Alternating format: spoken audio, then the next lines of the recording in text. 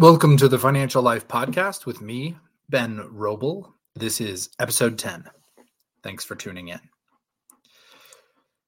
On the back of our discussion about Mint being shut down, I think it's important to discuss a framework for budgeting. What really are we talking about? And I think this is a topic that a lot of people think they understand because it's a word we use all the time. If you're involved in any kind of business, whether you run it or just work at it, you understand what a budget is. How much money do we have to spend, which is obviously compared to the costs that we have. But it's a little bit more complicated than that because I think you have to think about it with a few other issues at the same time. So let's think about it in a couple ways.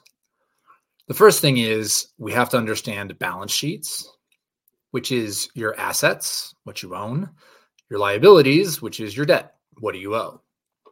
The second thing, and please don't shut this off when I say it in this way, is we need to think about this as an equation because that's all budgeting really is.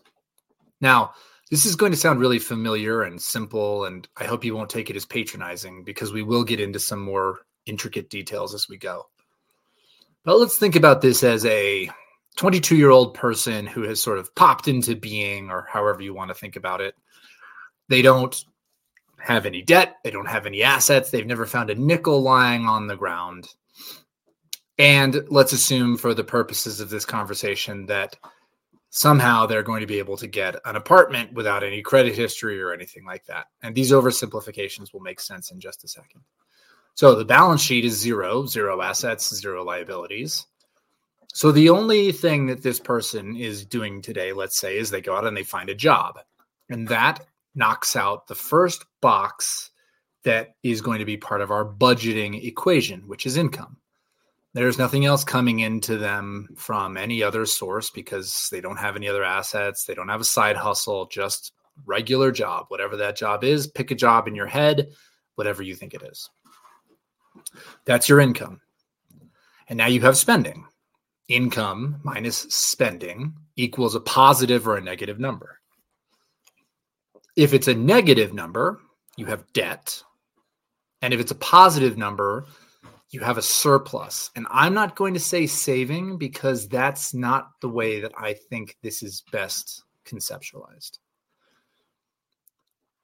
Because there are no assets in this conversation, spending for this person is limited to the basics of day-to-day life. Some clothes, rent, food. Let's assume they live in a big city. They don't have to buy a car, so they, buy a subway ticket or something like that every day. They go out on a date. The basic stuff that we all deal with day to day.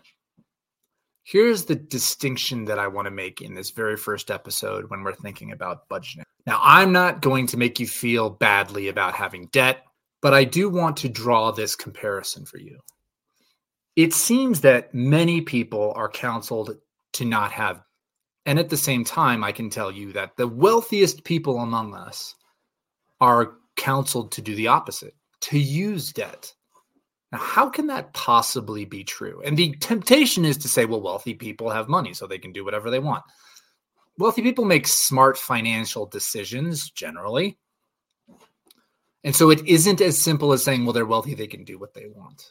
So what is the difference? And I will tell you this and connect it to the situation or the illustration we just built. Wealthy people are counseled to use debt and never to use debt with regard to spending. Spending, day to day, rent, clothes, food. They may use a credit card. In fact, many wealthy people I know only use credit cards because if you are somehow hacked or someone gets your information and they use they get your credit card, it's not your money. It's the credit card company's money.